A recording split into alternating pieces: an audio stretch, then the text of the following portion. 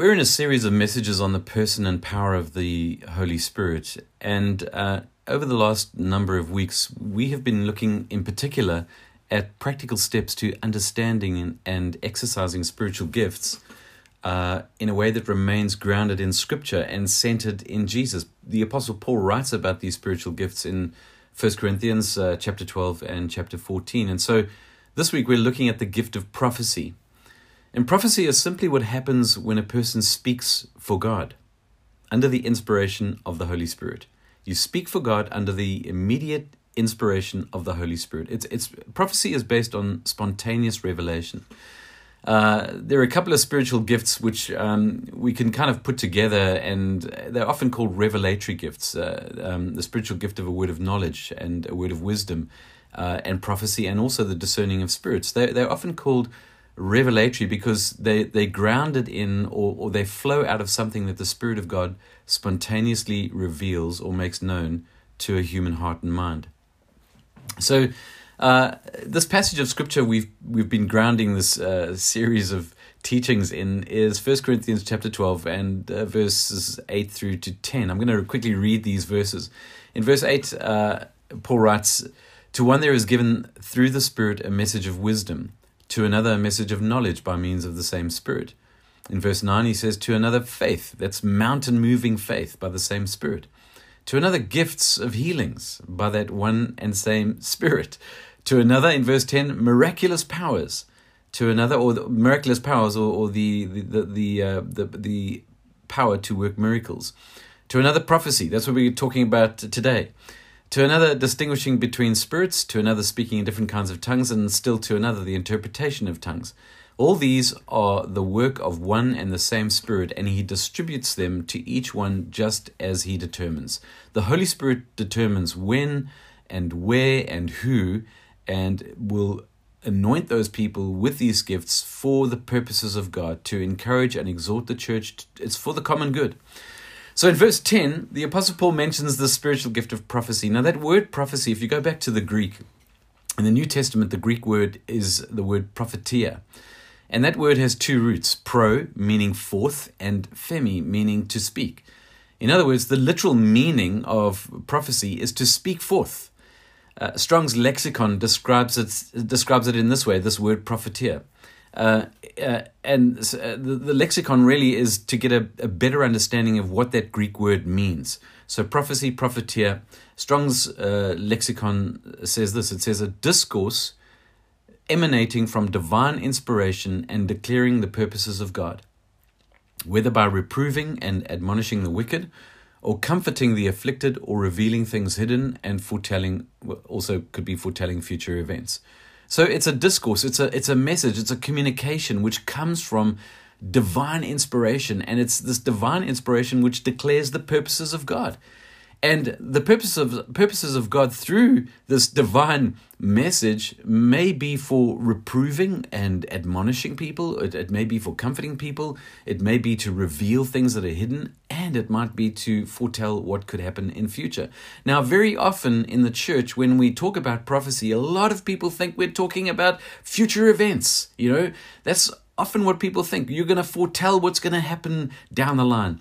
But when we use the word prophecy in the church, we're not referring primarily to the prediction of future events. Prophecy is so much more than that. And I think this is something we need to understand. This is not about predicting what's going to happen. Yes, the Spirit of God might reveal something that can happen in the future, but that is not primarily what prophecy is about. A simple definition would be that prophecy is it's the human report of a divine revelation. And so prophecy is the speaking forth in human words, something that God has spontaneously brought to mind. Now, I think we should all ask ourselves a question. I really think this is something that we need to sit with, because Paul's quite serious when he tells us to pursue these gifts, these spiritual gifts. And he underlines that word prophecy. He says especially prophecy. And so my question is, do you think that we should make pursuing the gifts of the Holy Spirit, and especially the spiritual gift of prophecy, do you think we should make this a priority in our lives? Really, I want you to sit with this. Do you think this should be important? Should we make it a priority? Because in verse 1 of 1 Corinthians 14, Paul writes this. He writes, follow the way of love and eagerly desire gifts of the Spirit, especially prophecy. What's he saying over there? What's he writing? He's saying, follow in the way of love. As Christians, as followers of Jesus, we've got to be known by our love for one another. That's what Scripture teaches. We'll be known by the love that we have for others, those within the household of God and those who are unbelievers, those who don't know God, those who are far from God. And so what we've got to do is follow in the way of love. Love's got to be something that emanates, that just flows out of us, our attitude, our speech, our thinking. Love should really define who we are. So he says, follow the way of love. And then Paul says, and eagerly desire gifts of the Spirit. Eagerly desire, earnestly desire. And then he underlines the spiritual gift prophecy. He says, especially prophecy. Paul doesn't simply say that we should think about desiring to prophesy. Yeah, let's think about it. No. Paul doesn't say, put it down on a possible list of things to discuss. Yeah, you discuss it in the church. No. Paul commands us to earnestly desire to prophesy. And folk, here's where we really have to begin to say to ourselves and to ask ourselves, are we just in some kind of religious thing where we it's the same old every week in and week out? This is just something that we do and it's become a religious routine. Or are we the kind of people who actually put into practice the things that we talk about and the things that we sing about and the things that we pray about when we come together to worship God? One of the songs that we've been singing in our church community for the last couple of weeks is this song, Make Room. And I love two of the lines and the lyrics to that song. Make room. The two lines are, shake up the ground of all my tradition. And the second one is, break down the walls of all my religion. Shake up the ground of all my tradition and break down the walls of all my religion. In parts of the church, people get worried when you start asking questions like, well, how should we deal with this whole area of spiritual gifts? How do we handle this prophecy? What do we do around this? Or when people begin to say, well, I really have a desire for the manifestation of the Spirit's power. I want to see an invisible God make himself visible. I want to see the power of God at work. And very often people say, well, what do we say? How do we handle it when people start asking those kinds of questions? What should our response be to talking about the supernatural? Oh, should we go there? And you see, very often when people ask those questions, if you listen closely, you'll detect behind those questions a measure of fear. There's this concern that people who yearn for the ministry and power of the Spirit are getting maybe a little, crazy. Maybe they're out on the fringe a bit. Maybe they're going soft on doctrine. They're neglecting spiritual disciplines, or maybe all this spiritual stuff is it's emotional stuff, and it's an excuse for ignoring proper Bible study and evangelism and prayer. But in 1 Corinthians 14, Paul tells us, pursue love and earnestly desire the spiritual gifts, especially that you may prophesy. So Paul says that this is good to desire. This is good to do. God bless you. If you're doing this, Paul's like, go for it. His whole argument, the Apostle Paul in 1 Corinthians 14, is about building up the church. And he encourages the pursuit of prophecy because of its capacity to edify others in the church. And so he commands the Corinthians, to whom this letter is addressed, the church at Corinth, he commands them, and in turn it is imputed to us as believers in the person of Jesus, as people who say, yes, this is the divinely inspired word of God, and so therefore it is applicable to us. And if Paul commands or instructs the Corinthians to do this, then to earnestly desire these gifts, to pursue them, and especially the gift of prophecy, then I ask you, how does it impact us today in the 21st century? Because earnestly desire, that means to have a strong affection for something. That means to really go after something. It's to ardently yearn for these gifts. It's to zealously long for them. Paul's like, I want you to want these gifts. I want you to want them, and I want you to want them really bad, especially prophecy. So, do we? I mean, it's not an option. Yeah, and I think too many people think, well, this is like an optional extra in my Christian walk. It's maybe I will, maybe I won't. No, this is not an option. You're not buying a car. You have committed your life to the person of Jesus Christ, and God has made these gifts available to the church. It's not an option. Some people will say, "Oh, well, these spiritual gifts. I'm not that kind of person. It's not the way I'm wired." Listen, it's not an issue of personality. This is not an issue of it's for that church, but maybe not for our church. We've got our mission statement. They've got theirs. They've got their values and stuff and whatever it might be. And maybe God's calling them to pursue this kind of stuff. But, we've got a different divine mandate. No. You cannot respond to Paul's words in this passage by saying, thanks, God, but, no thanks. I appreciate the opportunity you've offered me, but I don't think it's my thing, God, really. You know what I mean? I actually think God might say something like, yeah, I know what you mean, but I'm telling you to make it your thing. You see, all churches, no matter how different they are, have an identical mandate when it comes to obeying Scripture. No one is exempt. No one gets a special pass. There's no uniqueness about any church where you could justify disobedience to God's word. Desiring spiritual gifts is not a suggestion. It's not good advice. It's not wise counsel. This is really an instruction. It is a divine command. It is a mandate from God himself. And if you and I are not earnestly desiring spiritual gifts, especially prophecy, we should be asking ourselves, are we actually being disobedient? Because this is not an issue for prayer. You don't respond to this passage of Scripture by saying, well, yeah, I'll pray about this. No. You don't pray about whether or not you're going to obey God. If you really believe that this book, these scriptures, this holy book, if you believe that it is the divine inspired word of God, then you would understand that when you read these words, God's not giving us a choice. He's giving us an instruction. The only choice we have is whether or not we're going to obey. I mean, can you imagine if we responded to other commands in Scripture the way we might respond to pursuing these spiritual gifts in 1 Corinthians 12 and 14, especially prophecy? Can you imagine? Can you imagine if someone said, well, I don't feel led to flee fornication?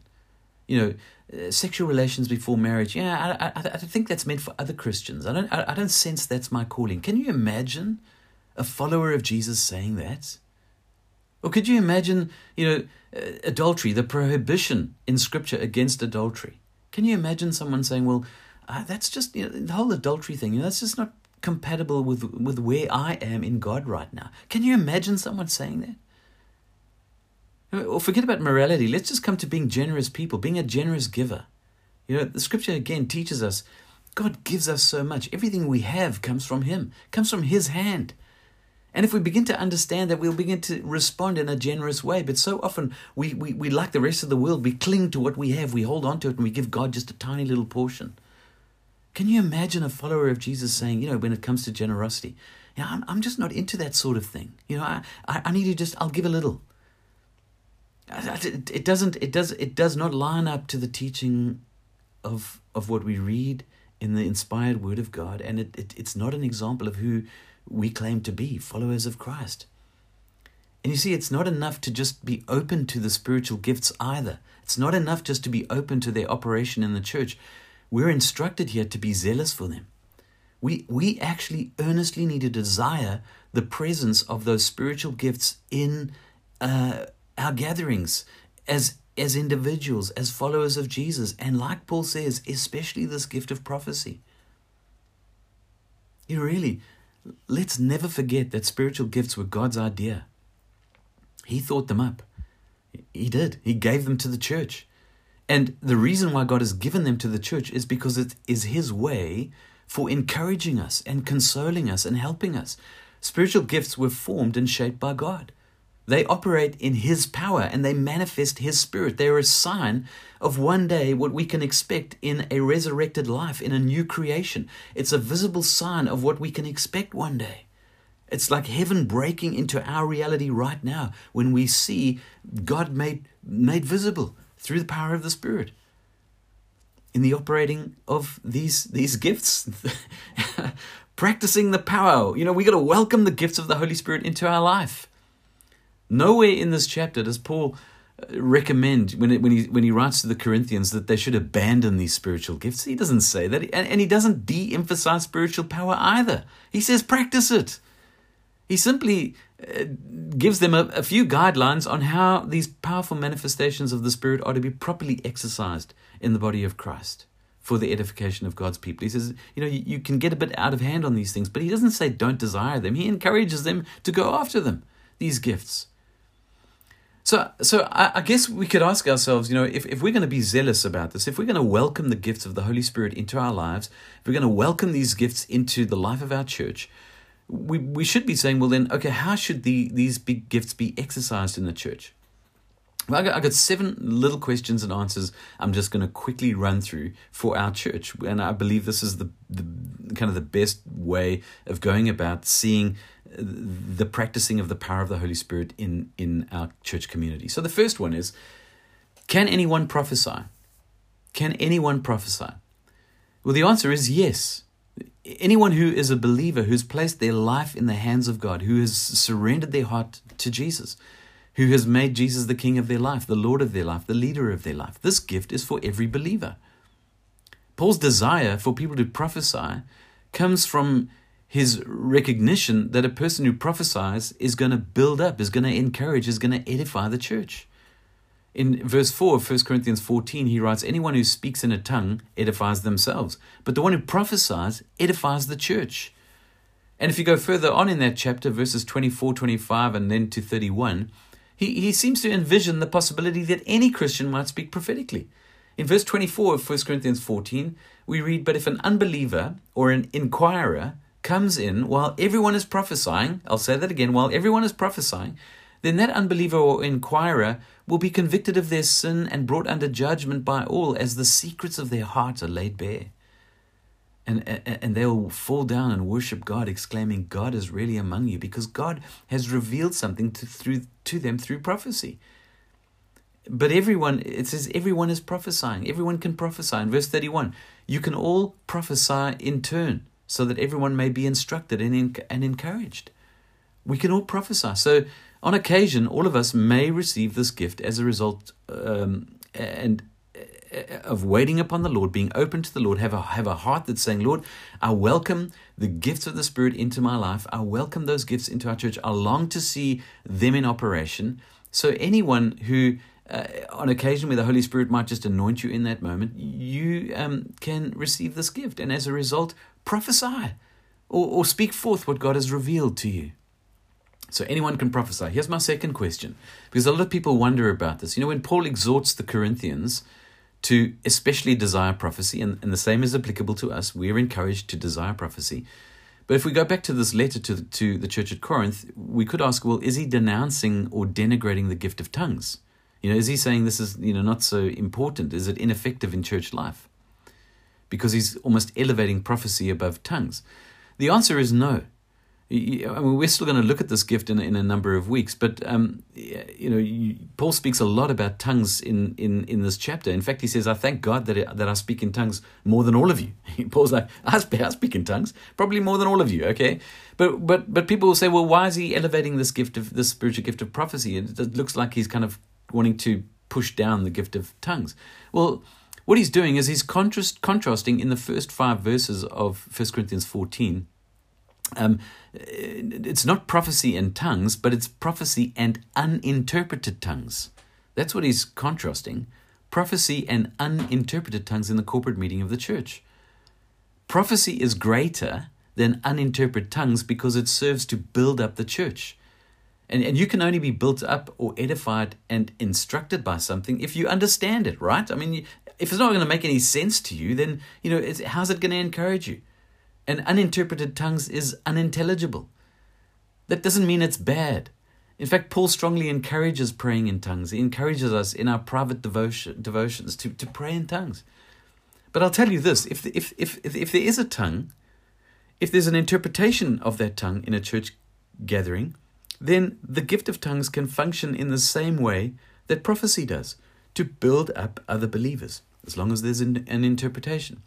So he's not denigrating tongues. Okay, third question. Where does prophecy come from? Again, this comes from God. It's a divine revelation. All prophecy is based on a revelation. In 1 Corinthians 14, verse 30, Paul writes, and if a revelation comes to someone who's sitting there, then he says the first speaker should stop and, let's hear what God has to say. And if a revelation comes to someone, there are different ways or senses in which God might reveal something to us. You can go to Ephesians chapter 1 and verse 17, and Paul prays here that a spirit of wisdom and revelation would be granted to believers. He says, I keep asking that the God of our Lord Jesus Christ, the glorious Father, may give you the spirit of wisdom and revelation so that you may know him better. And we see these words reveal and revelation in many other passages. So prophecy comes from a divine revelation, a spontaneous divine. It's like in the moment, just God places something in your heart, in your mind, in your spirit. And it's not based on a hunch. Prophecy is not an inference. It's not an educated guess. It's not some personal insight, some personal insight that you've got to a situation or a person's life. It's also not intuition. Prophecy is the human report of a divine revelation. And it's always based on a spontaneous divine revelation. Here's the fourth question. What kind of information does God reveal in prophecy? Oh, it's a good question, isn't it? Because I love that verse we read in verse 25 in 1 Corinthians 14, where Paul speaks of God disclosing the secrets of the heart. He writes that as the secrets of their hearts are laid bare, so they will fall down and worship God, exclaiming, God is really among you. Often people believe their thoughts and their fantasies, their sins, their plans. A lot of times people think that it's secretly hidden. Nobody knows about it. And they can deceive themselves into thinking that even God doesn't really know, So the revelatory activity of the Holy Spirit in a situation where a secret of the heart is laid bare, when the Holy Spirit works in that way, it can at times be pretty shocking for people. So that's one way in which God will bring revelation. That is sometimes the kind of information that is revealed in prophecy. But there are any number of things that God might choose to reveal through this gift. It may be a warning or a passage of scripture that God brings to mind or into your heart at that time. That scripture just applies precisely to that moment in time, to a person's life. It could be a word of exhortation or encouragement. That prophetic word might be an invitation to some ministry opportunity. That's the kind of information that God might want a church to hear, a ministry opportunity. God might be saying, there's a young man or there's a young woman over here, and I'm calling them to full-time ministry. I'm calling them to the pastorate. It's a word to go to Bible school or to go to the mission field. It might be some ministry opportunity. It may just be to serve in the church somewhere or to, get out of your own little comfort zone. But the information that comes it could be guidance for decision making. It may be a revelation of some illness that God intends to heal. It may even be a prophetic word concerning a spiritual gift that God intends to impart to a person. There's so many things that God can bring into the realm of our knowledge and understanding through the working of the gift of prophecy. Now, the next question here is a pretty good one, I think. It's the fifth question that I have, and it's, can we mess with the message? Can we mess with that prophetic word that comes, it's that divine revelation, it's in that moment, it's spontaneous. Can we mess with the message? The answer is yes, we can. We most certainly can. We might misinterpret or misapply what God has disclosed. The fact that God has spoken perfectly doesn't mean that we have heard perfectly. We may perceive or understand the revelation imperfectly, and if we do that, then the consequence is we will communicate it imperfectly. So what should we do? What should we do if we receive a prophetic word? Well, we need to test it, right? We need to weigh the prophecy. And we need to ask ourselves essentially three questions. We need to ask of the prophetic word three questions. Does this conform to the word of God? In other words, is it aligned to what we read in Scripture? Is it aligned to the teaching of Scripture? So does it conform to the word of God? Secondly, does it edify the body? Does it encourage? Does it enlighten or guide the church or someone in the church? And thirdly, does it glorify the name of Jesus? Does it honor the name of the one that we follow? Does it honor the person of Jesus Christ? So, most certainly we can mess with a prophetic revelation, and we can communicate that imperfectly, and that's why it's important. That's why Scripture teaches us, weigh the prophecy. We need to test the prophecy. We don't ban the gift from operating in the church. We don't say because someone got it wrong, well, we're no longer going to have prophetic words. No, that's the wrong thing to do. We've got to eagerly desire these gifts. We've got to welcome the gifts of the Holy Spirit into our church. And if someone brings a word and is bold enough and steps out there and gets it wrong, we don't excommunicate them. We don't say, there's the door, off you go. No. Sometimes people will get it wrong. And what we ought to do is respond with grace. We weigh the prophecy, we test it, but we respond with grace. So if the prophetic word doesn't measure up, what it does is it provides a learning moment. And the key for all of us here is to be teachable. All of us need to be teachable. We've got to be learners. And so we show grace, and in that moment, if I've brought a word and it's off key, if it's offline, if it's not the right, if it doesn't line up, if it's not edifying, then I have to be teachable. This is a moment. It's a learning moment. It's a learning opportunity, and we should take those learning moments, because if we do that, the next time God uses us with that gift, we will get better at communicating what has been divinely revealed. All right. Sixth question. What is the purpose of a prophetic word? Well, we see this over and over in these chapters. Paul says, these gifts are to build up, they're to edify. And prophecy builds up the people of God. It encourages, it consoles. When people are suddenly confronted with the inescapable reality that God truly knows their hearts, or that God has heard their prayers, and that God is intimately acquainted with all of their ways. When that happens, people get encouraged. They're encouraged to keep on keeping on, to press on, to persevere. I've often spoken with Christians who, in spite of what they knew and know to be theologically true, they read the Word of God and they know all the promises, and they know what it teaches, and they know it's true. But at the same time, they've found themselves in a space where it's like, well, is God really listening? Has God forgotten about me? And it seems to them that their prayers aren't being heard, or not even answered. It's like they're in a difficult place, and this is where this gift can be in operation, because often without warning, people who are in that place of questioning God, God, my prayers aren't being heard, much less answered. Where are you? They receive a prophetic word from it might be someone they know, it might be a total stranger. And somebody brings a word that could be known only by God Himself. It's only like God Himself knows that they haven't shared what's going on in their life. And when that prophetic word comes, that individual's faith is bolstered. They're encouraged. Their spirit is lifted. How many of you need edification? How many of you need encouragement? How many of you need consolation? You need being your spirit to be lifted. Who doesn't need those things? And that's what prophecy was designed by God to accomplish. It's no wonder Paul commands us to earnestly desire that we might prophesy, so that we can encourage, we can edify, we can help people. It's not to dazzle people. Listen, prophecy is not for sensationalism. It's not to draw attention to ourselves. So oftentimes I've come across people who they move in the prophetic, and it's all about the individual, and they're drawing attention to themselves. That's not what prophecy is about. Prophecy is about displaying the love of God for His people.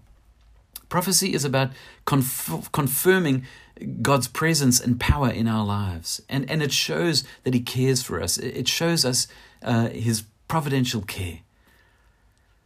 Okay, here's the seventh question, and then we're going to wrap it up. How should prophecy function at Renew? We're a new church community, and I eagerly desire these gifts within the life of our church, and I want all of us to welcome the gifts of the Holy Spirit into the life of Renew, and we should be a church that practices the power of the Holy Spirit, and God has made these gifts available, so we should eagerly desire them.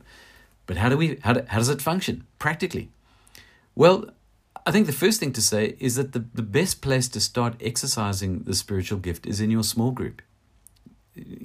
Are you in a small group? I hope you are. If you're not, you need to find a small group, because it's good to be in community. It's good to be in a place where you get together with other followers of Jesus on a fairly regular basis. And in a small group, it's a perfect place to exercise the spiritual gift, because we can only learn by doing it. And if you have a thought or something comes to mind in a given moment, and you think to yourself, well, where did that come from? I wasn't even thinking about that situation. I wasn't even thinking about that person, but suddenly my brain is gone there. Well, that could very well be the voice of the Holy Spirit. And if that thought or that vision or picture is coupled with a strong impression to say something, then you should say something. Listen to me. God would much rather that you try and get it wrong than refuse to do it. He would much rather that you begin to operate and exercise these gifts. We'll weigh the prophecy, but just be obedient. And small groups are a safe place where we can make those mistakes and not feel stupid at them. It's a good place for grace. It's a good place to grow in these things. But I also believe that the opportunity should exist for the use of the spiritual gift of prophecy when we gather together, like we do every Sunday. But obviously it's a larger gathering, so there needs to be some guidelines. And so if you're in church and you believe that the Lord has revealed something to you, then you need to share that with myself or one of the other elders, Eugene or Chi. And all you do is you just come alongside them and say, you just communicate what you believe the Lord is saying. And as the leadership in the church, we'll make a very quick judgment as to whether we feel you've indeed heard from God. And let me just say, because sometimes people think we're perfect. We're not. We are not infallible, so we can also get it wrong. So please don't be offended if we decide in that moment not to go ahead with that prophetic word. Sometimes we might just sense now's not the time. But if we think that the Lord really is speaking through you and to you, and there's something that the church needs to hear, then we're gonna make a decision on that. I guess the first thing before we bring it to the church is to see whether that is actually for the church. So sometimes God, we might hear from God, and it could be intended for us, or it might be for a particular individual. God works in those ways, and so we have to discern as to whether that word is for the whole church. But if we believe it's a word that everyone should hear, then as the leadership we'll make room for it, either to be heard immediately, or we'll wait until after worship, or maybe we'll do it before the sermon or after the message. We'll bring it to the church. I also just have to say that if you're known to us as a church community, we'll probably ask you to share it. God's revealed that to you, then you get up there and you share it with the church. But if it's someone that we don't know, if it's someone who's a stranger to the church, then I or another leader will assume responsibility for communicating that word.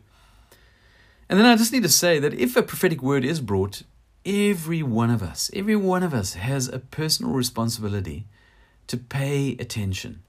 We need to pay close attention to that prophetic word. We need to judge it or evaluate the biblical validity of the content of that word.